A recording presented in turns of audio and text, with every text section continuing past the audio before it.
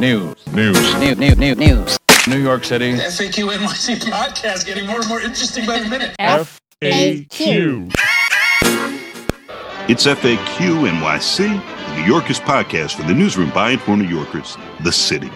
I'm Harry Siegel, here with Christina Greer and Katie Honan, and joining us right now is former New York State Governor Andrew Cuomo, who resigned from office a year ago as of next week, and after spending, Prince voice, time engaging in something called life, has been returning to the public arena with a podcast of his own called The Matter of Fact, forthcoming Gun Safe America project, and more. He has his campaign war chest, has been putting out advertisements since resigning. And Cuomo, who's also the HUD secretary, is with us now to discuss, among other things, his concerns about the state of American cities.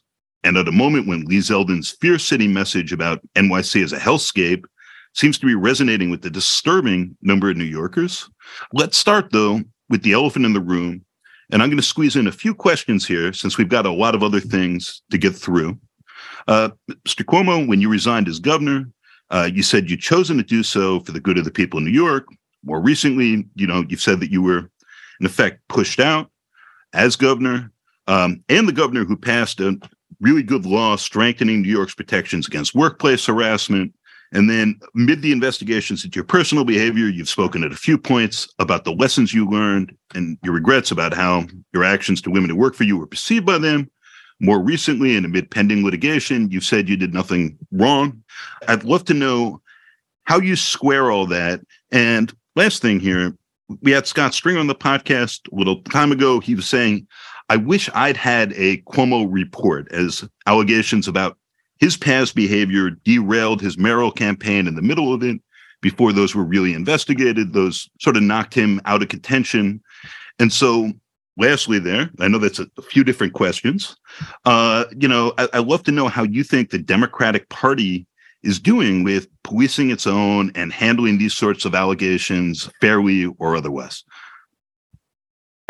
Well, Harry, there is a lot there. I don't know if it's the elephant in the room, maybe the donkey in the room, but suffice to say, it is my situation was a highly political situation, and I don't believe the situation was ever dealt with on the merits. I believe it was handled politically with a lot of personal politics, a lot of democratic politics in the mix.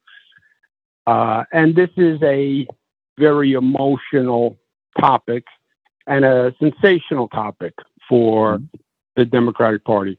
And you're right, I passed the most aggressive sexual harassment law in the United States, and I'm proud of it.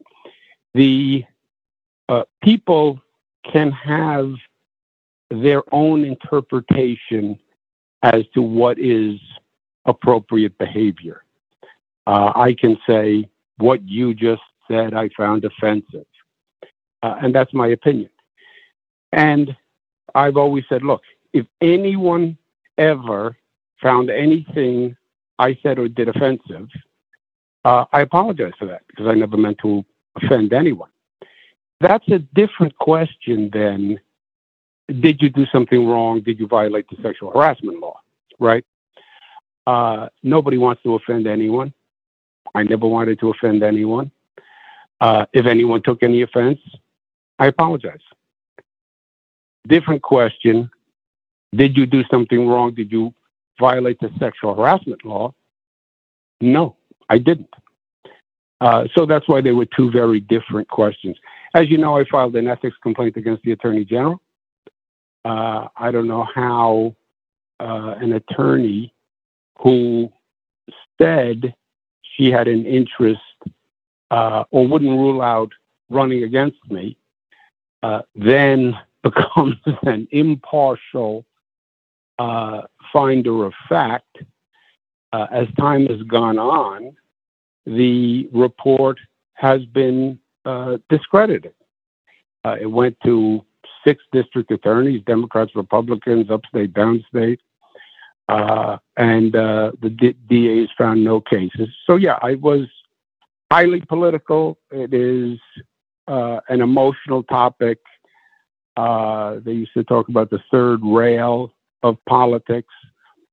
But I think this issue for the Democratic Party, rightfully so, stirs very strong emotions, and it was highly politicized in my case. But I have a passion for public service, and I've done it all my life. I think these are very difficult times that we're in now, complicated times. I think the city's in trouble. I think the state's in trouble. I think the nation is in trouble. And I've been in the federal government. I've been in local government. I've been in state government. I've run not-for-profits since I've been in my 20s. Any way I can help, I want to help. And that's why I'm talking to you, and that's why I'm doing the podcast, and that's why I continue to work on the gun issue, which I've worked on for 30 years. And that's why I believe who we elect to office is very important. So, Governor, thanks so much for joining us. I have some more current questions. Where are you registered to vote now? Westchester County. Have you already voted? Yes. Do you mind? Would you tell me who you voted for governor? I voted for Kathy Hochul. On which party line? On the Democratic Party line. Okay. I think Lee Zeldin, who's obviously the Republican candidate, is wholly out of sync with what New Yorkers believe on basic social issues. The issue of a woman's right to choose is a basic issue, not just for women in New York State, but for all New Yorkers. As you may remember, I passed a law several years ago protecting a woman's right to choose in New York. And it was the most aggressive law protecting a woman's right to choose. The editorial boards all criticized me because they said there's no reason for state law because Roe v. Wade will never be overturned. So this was just a political gesture which was unnecessary. That was just like 4 years ago. Mm-hmm. And then the Supreme Court overturns Roe v. Wade. Right. The issue of gun safety, where this country still hasn't passed a meaningful gun law. Senate passed the bill. They celebrated the fact that they passed the bill. But I think it was not anything near the bill we needed. Remember, we passed an assault weapon ban in 1994. And we can't even pass an assault weapon ban now. New York, we passed an assault weapon ban. Mr. Zeldin doesn't support the gun safety position of New Yorkers. We were the first big state to pass marriage equality. You have the Supreme Court now saying they'll overturn marriage equality. So you have a woman's right to choose. You have the gun laws. You have marriage equality. These are basic New York values. I'll bet you 70% of New Yorkers hold these positions. So I just think Mr. Zeldin is fundamentally out of step with what New Yorkers believe, not to mention election deniers, January 6th, etc. Well, anyone who listens to this podcast knows that I feel very strongly with you on that. Before I kick it over to Katie, though, Governor, I do want to ask just one quick follow-up. So you've already voted. You voted for Kathy Hochul. Who did you vote for Tish James for Attorney General? I don't want to get into who I voted across the board, but I do feel strongly that my advice to New Yorkers is that they elect Kathy Hochul. I think Mr. Zeldin is just not representative of what New Yorkers believe on fundamental social issues and values. Gotcha. If I could ask, what you just said about Lee Zeldin and why he isn't good for New York. Why do you think his message, which is solely about crime in New York State and New York City specifically, why do you think it resonates so well with so many New Yorkers? Obviously, we don't know what the ultimate election results will be yet, but it's a message that really seems to be working for him. Why do you think it is? Because it's a legitimate issue. Because it is a legitimate issue. I did my podcast last week. I went out on the street and I talked to New Yorkers. First, every pollster that you put on, you talk to, right? You turn on any TV show, every pollster says the same thing. And if the issue is about crime and inflation, the Republicans win. If it's about social issues, the Democrats win. And the Democrats, after the Roe v. Wade decision, assumed it was going to be about all about abortion, et cetera. And then this crime inflation issue escalated, and it favors the Republicans. That's where we are. So when Mr. Zeldin talks about crime, yes, it resonates. I went out on the street. I talked to New Yorkers. Every New Yorker in New York City, every New Yorker said their primary issue was crime. I mean, I was amazed. Native New Yorkers, people who commute from Long Island, from New Jersey, women, men, they all said crime. So, yes, it resonates. The mayoral race in Los Angeles, Karen Bass was a great candidate, in my opinion. It's all about crime. And crime blurs, right? Crime is crime. Crime is quality of life. Crime is homelessness. Crime is mentally ill people. And people say, I feel afraid. Now, in my opinion, when somebody says, I feel afraid, the answer, this is a national Democratic issue, the answer is not, you shouldn't feel afraid. You're wrong to feel afraid. Your feeling is wrong. Statistically, crime hasn't gone up. Your feeling is wrong because of X, Y, Z. And that's what a lot of Democrats across the country wind up saying. You're wrong to feel afraid. I don't think that you can say that to someone. You can say it, but it never turns out well, right? In any relationship, to deny the person's feeling. It is a legitimate feeling if they have it. And again, it's not just New York City, it's across the country. People feel afraid. Now, my query is, I don't know why the Democrats can't speak to it more aggressively. You can be both. Look, as governor, nobody passed more progressive criminal justice reforms than I did. Raised the age of criminal liability. I closed more prisons than any governor in the history of the state of New York. More alternatives to incarceration. More programming in prisons. I ended abuses in prisons around extended uses of solitary confinement, etc. So, yes, I'm progressive on criminal justice. But yes, public safety is job one, and people have to feel safe. And the majority of victims of crime happen to be poor people, happen to be Black people in communities of color.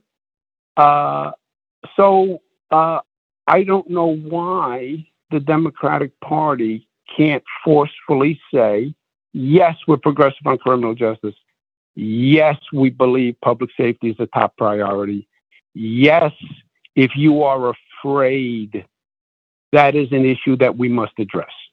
So just to follow up on that very quickly, you signed the bail reform law that ended cash bail in New York, and like a number of the other justice reforms that Lee Zeldin has been running against. Do you want to speak a little about the importance of those reforms? And I'd just love to know You ran 3 times. There was not nail biting in November on election day, like we're feeling this year. And as the Post and others have been beating this drum about how close the race is, Lee Zeldin has a pretty clear message. Vote like your life depends on it. It's a fear message.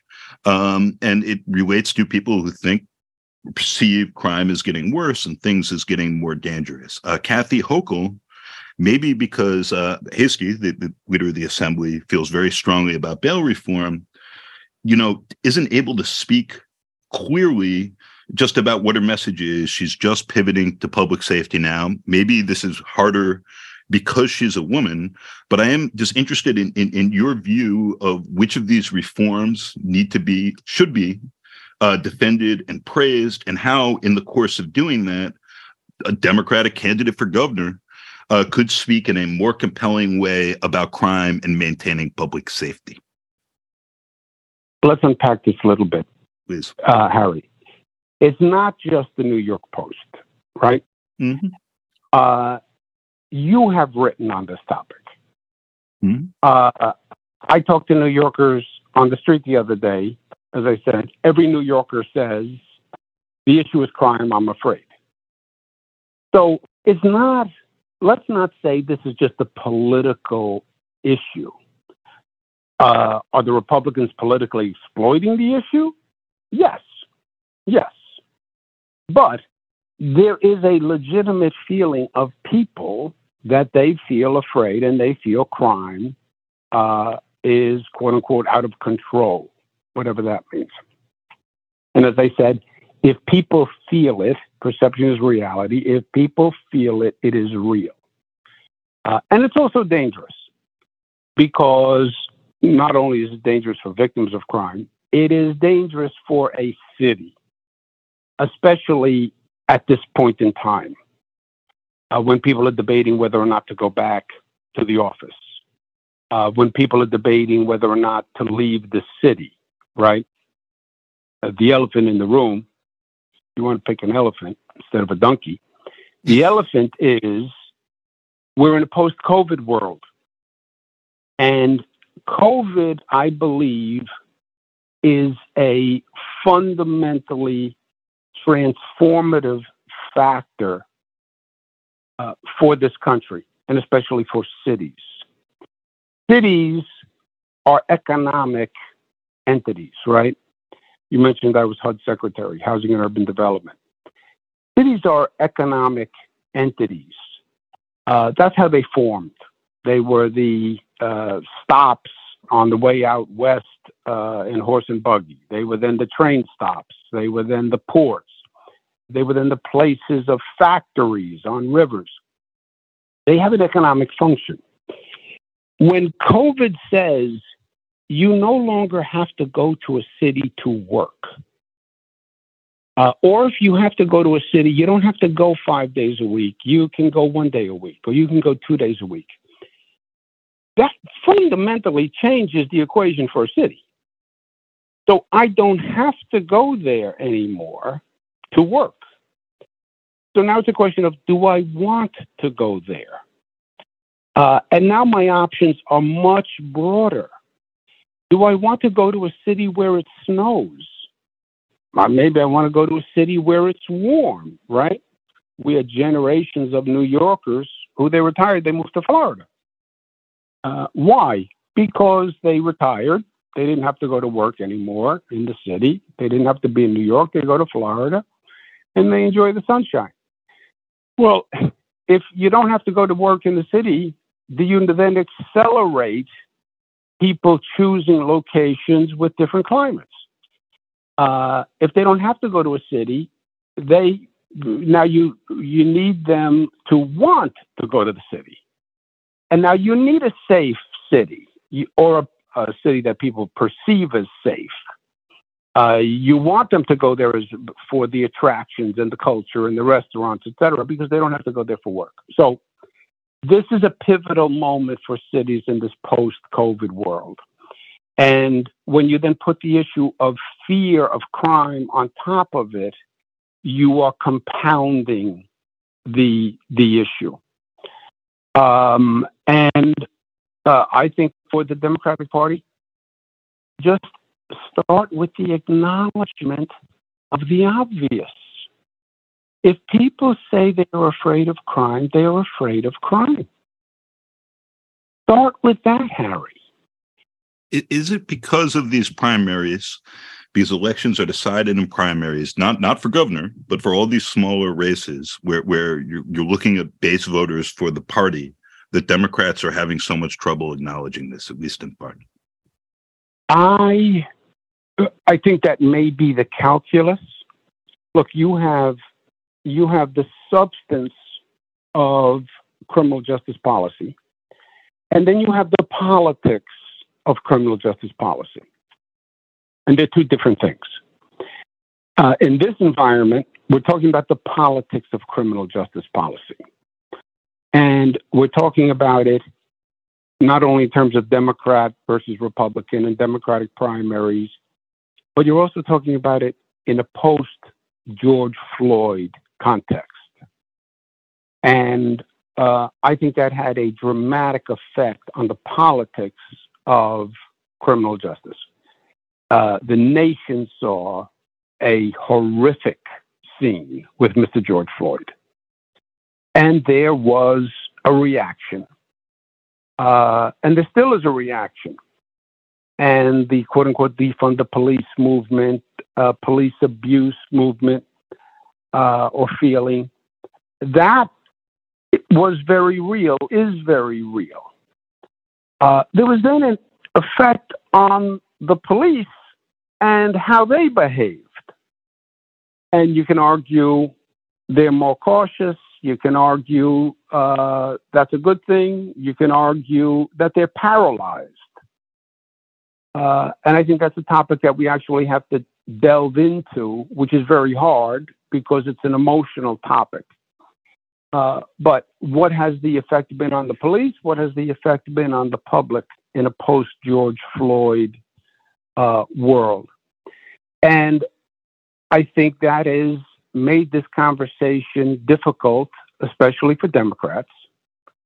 But I think if it winds up where Democrats wind up denying the problem, that doesn't work politically, and it doesn't work substantively.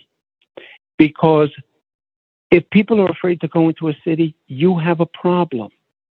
The city has a problem. And saying you're wrong to be afraid is not going to work. Acknowledge the fear, acknowledge the problem, and then we can even discuss the solution. You know, I don't think people are even saying now, I debate your solution. They're saying, I debate your non-recognition of the problem. And then on solutions, you know, is it more police? Is it different police? Is it more MTA police? Is it police in the subways? Is it safe cities, safe streets? David Dinkins, Peter Vallone, Governor Mario Cuomo, 54% increase in the number of police on patrol. That was Peter Vallone, David Dinkins, Mario Cuomo. 54% increase. By the way, it inures to the benefit of Rudy Giuliani, who gets credit for, quote unquote, cleaning up the city. I'm not speaking to the other Mr. Siegel, Harry.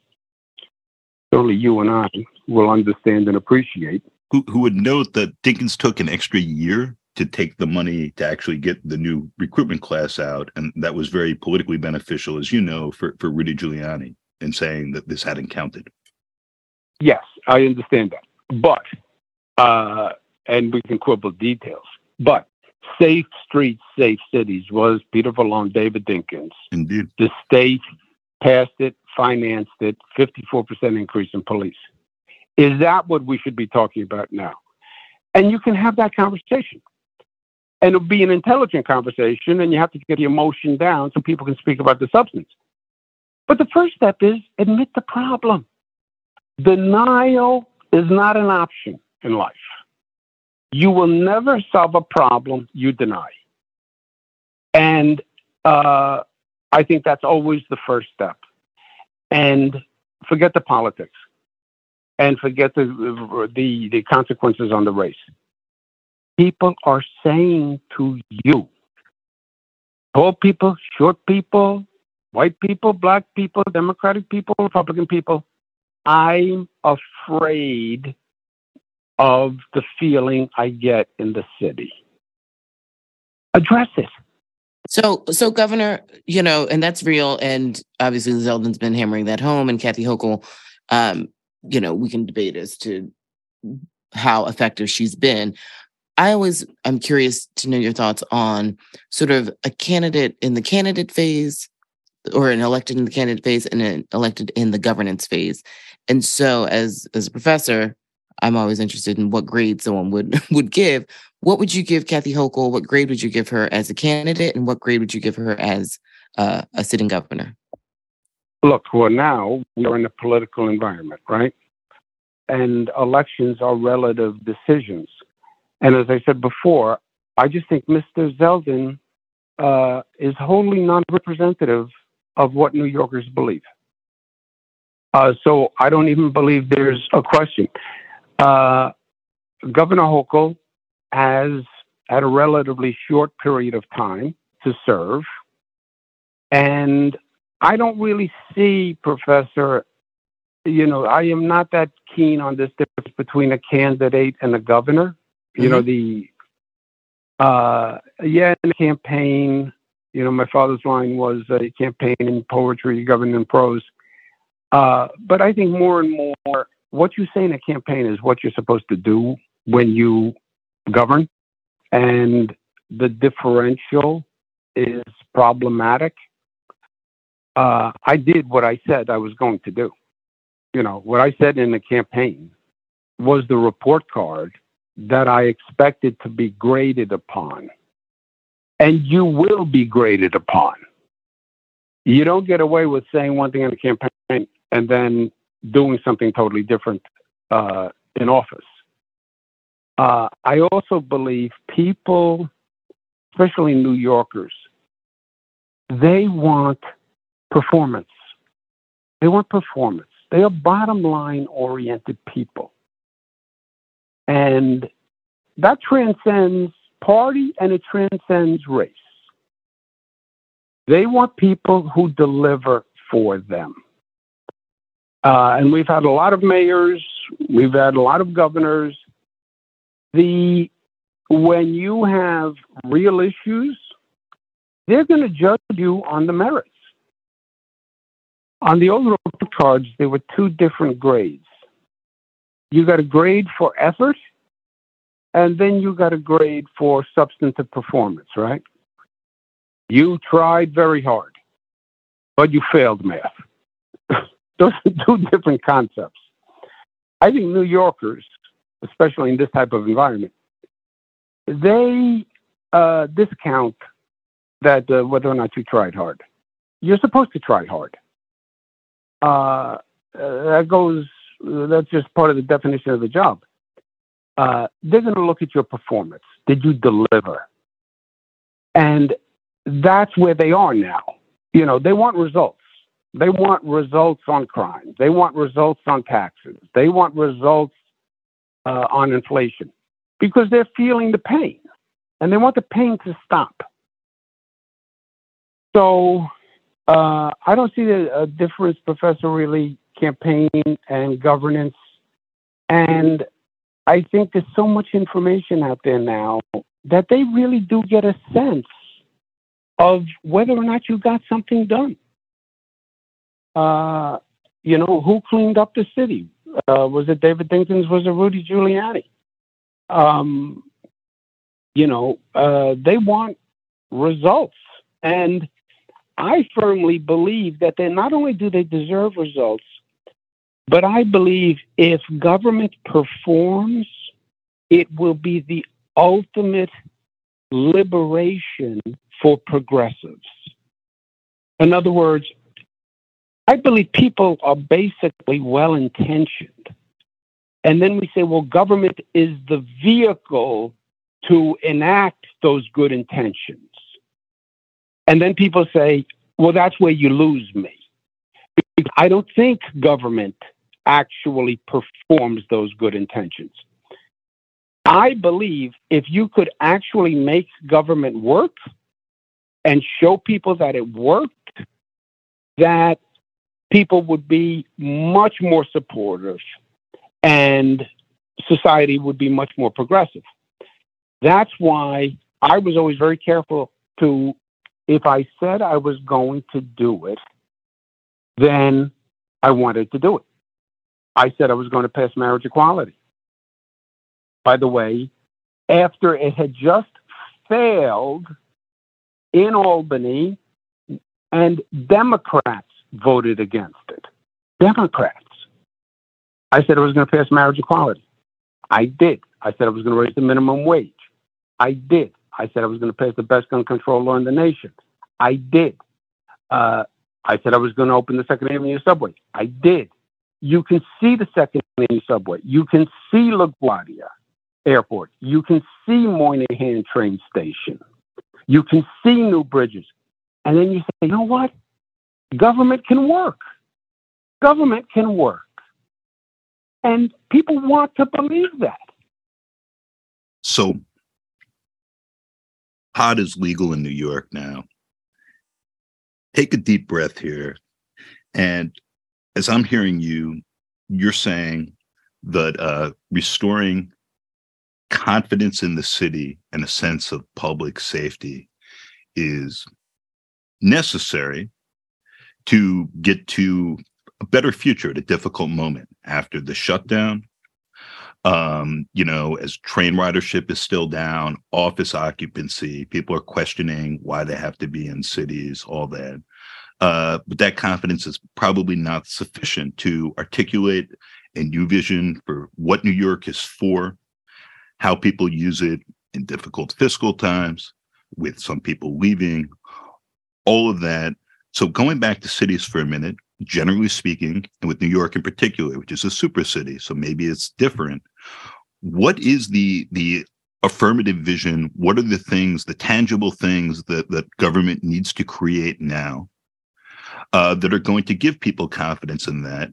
And what is just the vision of a city and why people are going to want to be there going forward?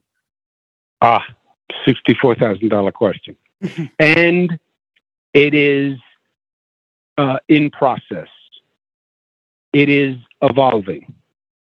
What is the new role of a city in a post-COVID world where the primary function is not a work location? That's the question. And it has never been answered before because we've never been here before. First, the city has to be hospitable. And that gets you back to crime, and that gets you to quality of life, and that gets you to homelessness, and that gets you to a mass transit system that works, less traffic. The traffic is incredible, partially because of vehicle traffic, partially because people don't want to take mass transit. So it has to be hospitable as step one.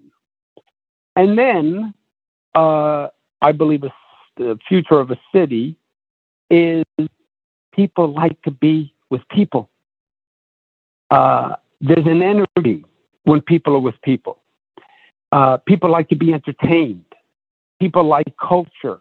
People like to be educated. They like to go to museums. They like to go to theaters. They like to go to plays.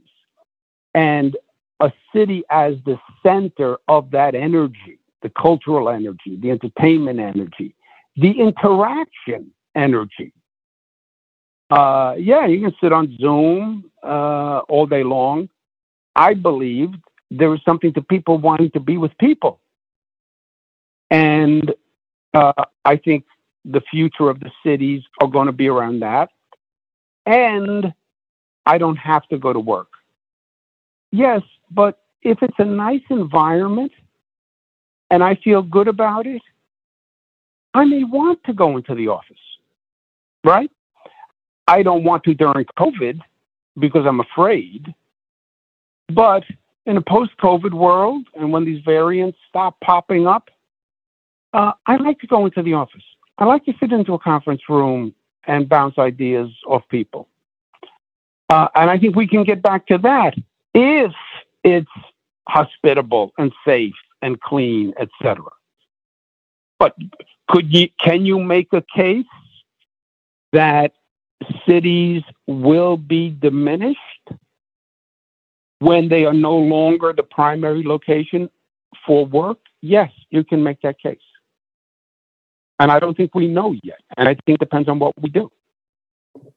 Andrew, I have a sort of a question, a political question, and I guess it's taking a look into twofold question. The first part of it is, you led the state's Democratic Party for over a decade. And, looking at these polls for the governor's race and some other races, there seems to be some sort of disrepair within that. Do you feel that you bear any responsibility for that? Maybe the sort of disarray with you resigning and someone else coming in and all these other issues. And what are your thoughts on the New York Dems now? And then I'll have a follow-up. Look, I'm very proud of my tenure. And you can say, of course you are, because it's your tenure. No state did what we did. On the facts, no state did what we did. From marriage equality to minimum wage to the women's rights agenda to LaGuardia Airport, more construction, more development. No state did what we did. We are the progressive capital of the nation. And not just in rhetoric, because we're always good in rhetoric, but in reality. We actually got these things done. And the rest of the country still hasn't caught up. You still don't have a $15 minimum wage. You still don't have the gun law that we have. You still don't have the sexual harassment law that we have. LaGuardia Airport, first new airport in 50 years in the United States of America, right? Moynihan Train Hall. Just go look at it to go look at it. They talked about it for 40 years. God bless Senator Moynihan. We actually got it done. Second Avenue Subway, talked about it forever. We got it done. JFK Airport. So, and I believe that is vindicating the concept of government, which, as I mentioned before, vindicates the progressive philosophy. Conservatives win when government fails. Conservatives are basically arguing the progressive theory is impossible because the government is incompetent or counterproductive. Conservatives win when progressives fail. When progressives succeed, conservatism is defeated. I believe that. There was a poll released the other day, since we're talking polls, that says I am 10 points ahead of, if the race were between me and Zeldin right now, I would be winning by 10 points. And also said, comparing my governorship to the current governorship, 20 points more approve of my governorship.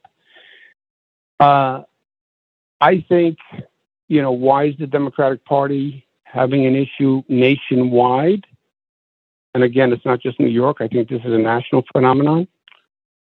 Because the issues did shift to inflation, economy, and crime. Yes, we still have the social issues, abortion, guns, marriage equality, etc., afraid of the Supreme Court, which is threatening every civil right and value that we've accomplished in the past 50 years. Slight overstatement. But day to day, people are filling their car with gasoline, and they're looking at the price on the pump. They're going to the food checkout, and they're paying 25, 50% more for food, and the fear of crime. And those are legitimate issues, and the Democratic Party I used the expression the other day, has been tongue-tied on those issues. And I truly don't understand why. I understand, well, we're progressive on criminal justice. Yes. But why that means the Democratic Party is afraid to say, I'm going to keep you safe, I don't understand that. And I think that's unnecessary. And I think if the Democratic Party nationwide had been more forceful and articulate on the crime issue, you would not have seen this disparity. And again, I don't think people are saying you didn't solve the crime problem. I think people are saying you're not acknowledging the crime problem. You're not acknowledging it. And as a matter of fact, you're looking me square in the eye and you're saying, I'm wrong for feeling afraid. That's what you're saying to me. I'm wrong for feeling afraid. Who are you to tell me I'm wrong for feeling afraid? You don't feel afraid because you drive around in a Suburban with police officers. I'm taking the subway and I feel afraid. And I resent that you are telling me I'm wrong to feel afraid. In the time you were governor, look, the legislature, Republicans controlled part of it. There were independent Democrats who gained a lot of control. Democrats controlled it. They now have a supermajority in both houses of the legislature. To Katie's question about the state of the party now, polling seems to pretty clearly indicate that the supermajority, at least, is going to be gone in the state Senate. So that changes some of the political math there. It also means that the Democratic caucus, which will still very likely have a majority, if we don't end up with a new IDC type situation, will end up moving further to the left as some moderates lose competitive races. In your view, as a progressive who gets things done, as you like to say, is this potentially is this a dangerous development for New York? Is this potentially a healthy one? And, as the New York Post, not to constantly come back to them, and others are drumbeating against a one-party rule, as many elections are decided in primaries. Do you see this political reset that appears to be coming as something good or bad, something you bear responsibility for, as the executive who sort of pushed the direction of the party for many years? First of all, this did not happen when I was governor, right? You're right. I won by large margins, and Democrats won by large margins. So, and I'm taking your premise of what you suggest is going to happen on election day, right? And I hope you're wrong, that doesn't happen. But assuming your premise, Democrats didn't lose when I was governor. I didn't lose, and Democrats didn't lose. They picked up seats when I was governor. If Democrats lose seats on Tuesday, then Democrats will have lost seats. And that's bad for the Democratic Party. Period. The swing areas, Long Island, Westchester, Hudson Valley, they make the difference in a majority. And you can lose Suffolk. You can lose Nassau. By the way, you just lost Nassau County last year. That's why this whole conversation, this is not over the past few months. The people told you this last year. So, Governor, you're saying that Democrats didn't lose when you were governor. Are you saying that because you're not at the top of the ticket, there's a large possibility that Democrats are going to lose? No. Harry said, what do you think if the Democrats lose on Tuesday? I think Democrats are going to win. Okay. But if Democrats lose, that would be bad for Democrats. Now, last year, you take a swing areas. Nassau County last year, Laura Curran was county executive of Nassau County, a Democrat. Todd Kaminsky, a sitting senator, was running for district attorney. Todd Kaminsky loses in Nassau, and Laura Curran loses in Nassau. Laura Curran was very popular. He loses because Todd Kaminsky loses so badly because Nassau was worried about the crime issue. Yep. So this whole conversation, like, oh, the crime issue dropped from the sky 3 weeks ago. No, this was signaled a year ago, right? So it's not that this crime issue hasn't been percolating. I think what happened is it got eclipsed for a while by Roe v. Wade, the Supreme Court, which was just a thunderbolt into society. But once that issue subsided somewhat, then crime came back. And on top of that, inflation came back, which is a new issue. But crime has been percolating for years in these areas. Not as intense, but I don't think anyone can say it came out of the blue. I mean, if you were watching, you saw the signs, right?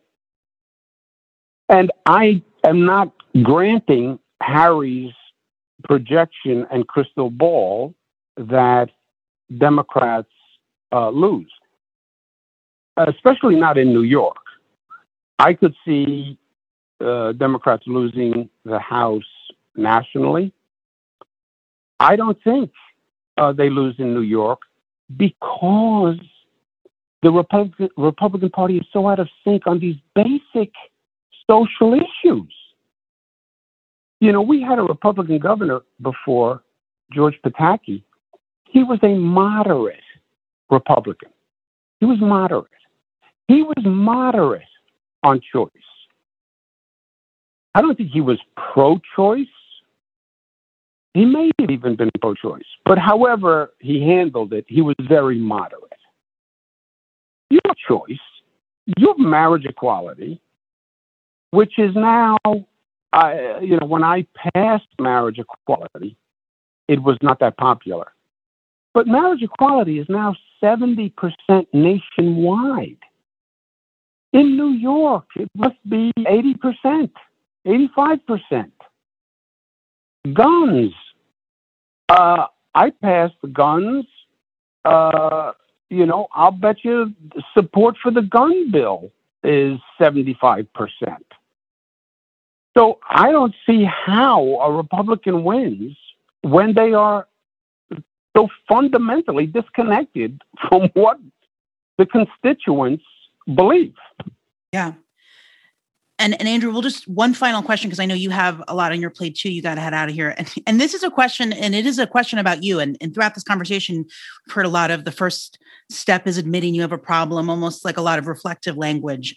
When you were in office, you had this reputation as a hard-driving legislator. I guess you said it was the Queens in you. You were a Queens boy. That's how you acted. A lot of other people called you, frankly, an asshole. Other things too, I'm sure, but I guess that's the word I'll use. Have you reflected on your behavior with other lawmakers, with people in the office? And have you thought maybe when these allegations first emerged, I know the support really wasn't there. Have you reflected on how your own behavior might have contributed to this absence of allies, and maybe thought, I don't know, moving forward, how you might be different or act differently? Or it's hard to change your personality if that's the core of it, but I just wanted to get your take. Yeah. First, I don't know you. I know. We've met, but it's fine. All right. And you don't know me, right? It's true. So have I thought about it? The answer is yes. But think about this, because it's not as simplistic as you say. Yeah. Well, why didn't you just play nice with the Assembly and the Senate and all the legislators? Why did they find you difficult? You know why? Because I had a job to do. That's why. Because an executive is different than a legislator. You called me a legislator. I was not a legislator. I was the executive. The role of an executive, be it a mayor, be it a governor, be it a president, is fundamentally different than a legislator's role. The old expression was the legislator who does nothing wrong. Meaning what? A legislator doesn't like to take tough votes. And if they have to take a tough vote, they'd rather not take the vote. Why? Because you offend people. The job of the executive is to get them to take those tough votes. Because all the important issues are tough votes. Right out of the box, I passed marriage equality. It had just failed because of Democrats, because of New York Democrats. And I had to call in each one. This is my first year. And I said, you know what? I'm the titular head of the Democratic Party. The Democratic Party supports marriage equality. And they said, you know what? I don't want to vote for it because in my district, it's only 50-50. It's only 60-40. I said, you know what? I hear you. But being a Democrat is not just something you do when it's convenient for you. It is something that is a core set of beliefs. And I feel strongly about this. And I believe the Democrats in New York feel strongly about this. And I need your vote.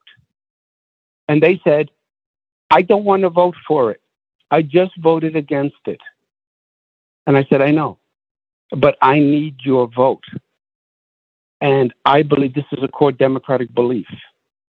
And if you vote against it, I'm going to say, I totally disagree with you. And I think you don't represent core Democratic beliefs.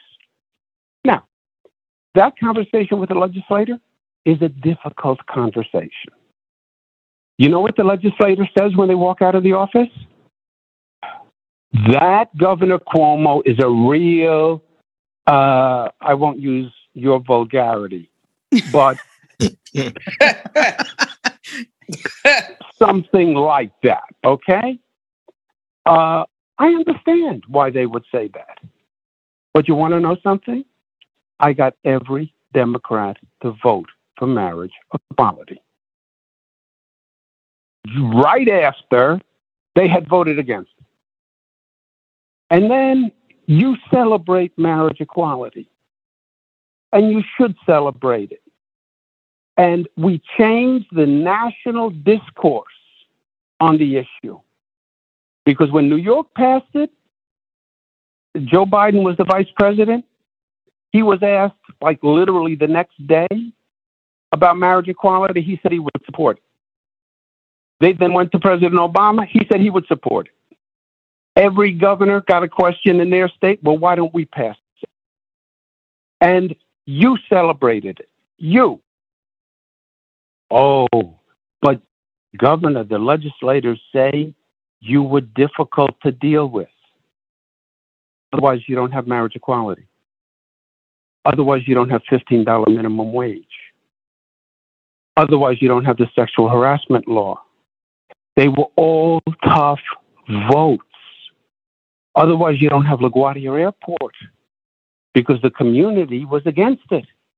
And the legislators were against it because they didn't want the construction noise and the construction traffic. You don't have the gun bill because the Democrats didn't want to vote for the gun bill. Oh, but they found you difficult. Well, I could have been impotent. I could have been one of the club, go along, get along. You don't want to vote for it? Don't worry about it. You know what that is? That's failed government. You know what that is? That's a conservative's dream. That's a conservative's dream. You know what that is? That's gridlock. You know what that is? That's Washington, D.C. We can't pass the bill because we can't get the Democrats lined up. You can't have it both ways.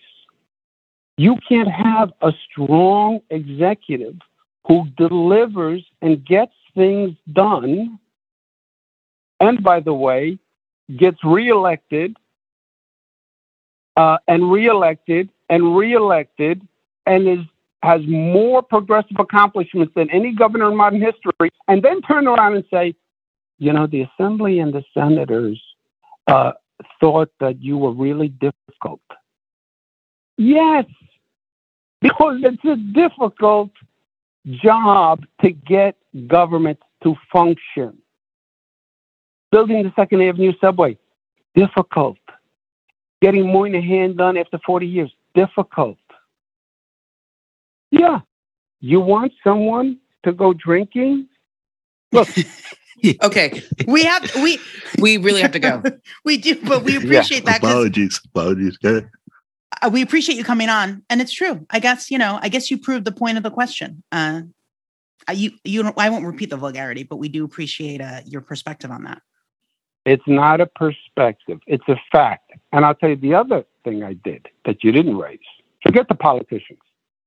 Because yes, and the politicians, frankly, delivered because they got paid to deliver, and they had to take a tough vote because they get paid to take a tough vote. I was also tough on the press, and they didn't like it.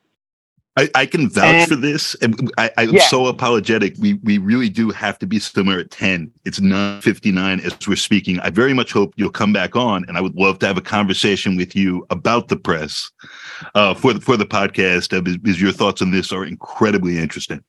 Oh, that I would enjoy. But then you can't accuse me of being. Then you can't accuse me of being tough on the press, Harry.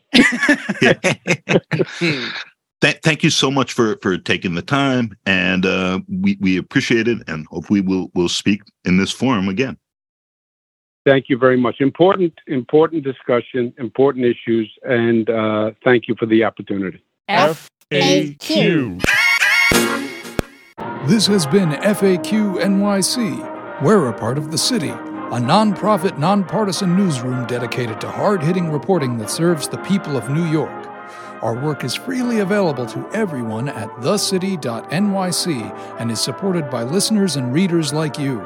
Go to thecity.nyc/donate if you'd like to pitch in. We are headquartered at NYU's McSilver Institute for Poverty, Policy, and Research and are a proud member of the Brick House Cooperative of independent journalists, critics, and artists. Find it all at popula.com. Our hosts this episode were Christina Greer, Katie Honan, and Harry Siegel, who's also our executive producer. I'm our engineer, Adam Chimera. Special thanks to our guest this episode, Andrew Cuomo. And thank you, listener, for joining us and making it this far. Be kind, be cool, and we'll be back soon with more.